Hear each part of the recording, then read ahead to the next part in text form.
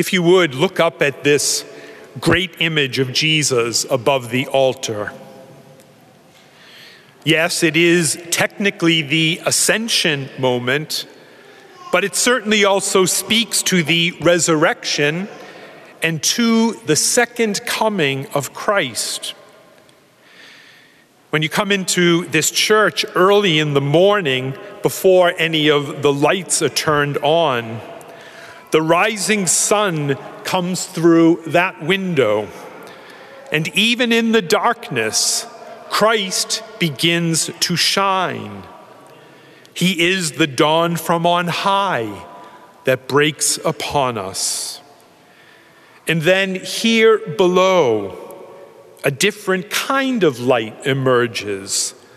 The candles of the Advent wreath, which we will light. Each week, another flame, more light.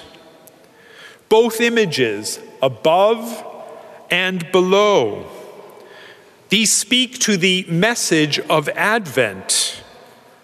Light is coming. Something is happening. Something, someone is on the move. The first weeks of Advent look to the second coming of Christ at the end of time.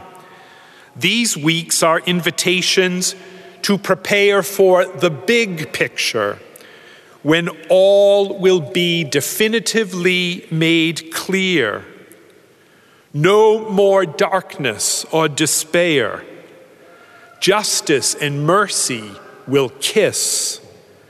Weapons of war, like the ancient swords and spears of the first reading, they will be used instead for farming and for harvesting. They are beautiful images that invite hope. And Advent responds to this God-implanted truth that human beings cannot live without hope, without something to look forward to. History and scientific studies bring that home. And something as simple as the lighting of a candle brings that home. As we were privileged to do last week, today, another one of our choir boys will receive his first Holy Communion at this Mass. This happy day is a great image of what Advent is about. Danny has been preparing for this day. He's been longing for it. He's been praying and learning about Jesus. He has asked God to forgive his sins and has been forgiven. His family and his friends and his school are supporting him, just as none of us can prepare to know Jesus purely on our own. And he comes to this day with devout and expectant delight. It's a beautiful phrase. And these words are a formal description of Advent found in one of our ritual books. And of course, the Eucharist is the fullest expression of Advent hope.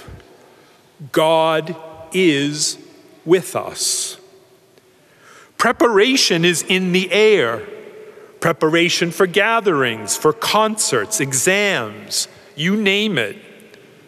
But first, we put the most important preparation of all, making room for Christ and welcoming him. But how do we do that?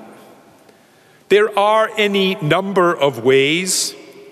It might be getting to a daily Mass from time to time, or Eucharistic adoration, helping with our Advent luncheons on Wednesdays for the homeless, supporting the giving tree, coming to next Sunday's morning of recollection, or going to confession.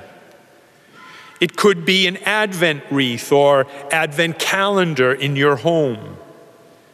It could be something as simple as 2 or 3 minutes a day in silent waiting, or reading sacred scripture, or maybe reading from the treasury of our religious poetry. Today, let's note our place in Advent history. Jesus will come again in glory, and he has already made himself known to us in Judea. And we stand in between. During this Advent, more than ever before, begin an adventure of faith.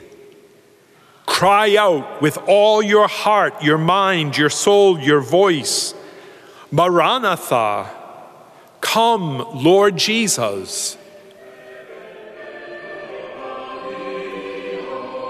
Thanks for listening to Within the Walls of St. Paul's Sunday Homilies. Please be sure to like us on Facebook and consider supporting us by visiting stpaulsharvardsquare.org. That's stpaulsharvardsquare.org. God bless and see you next time.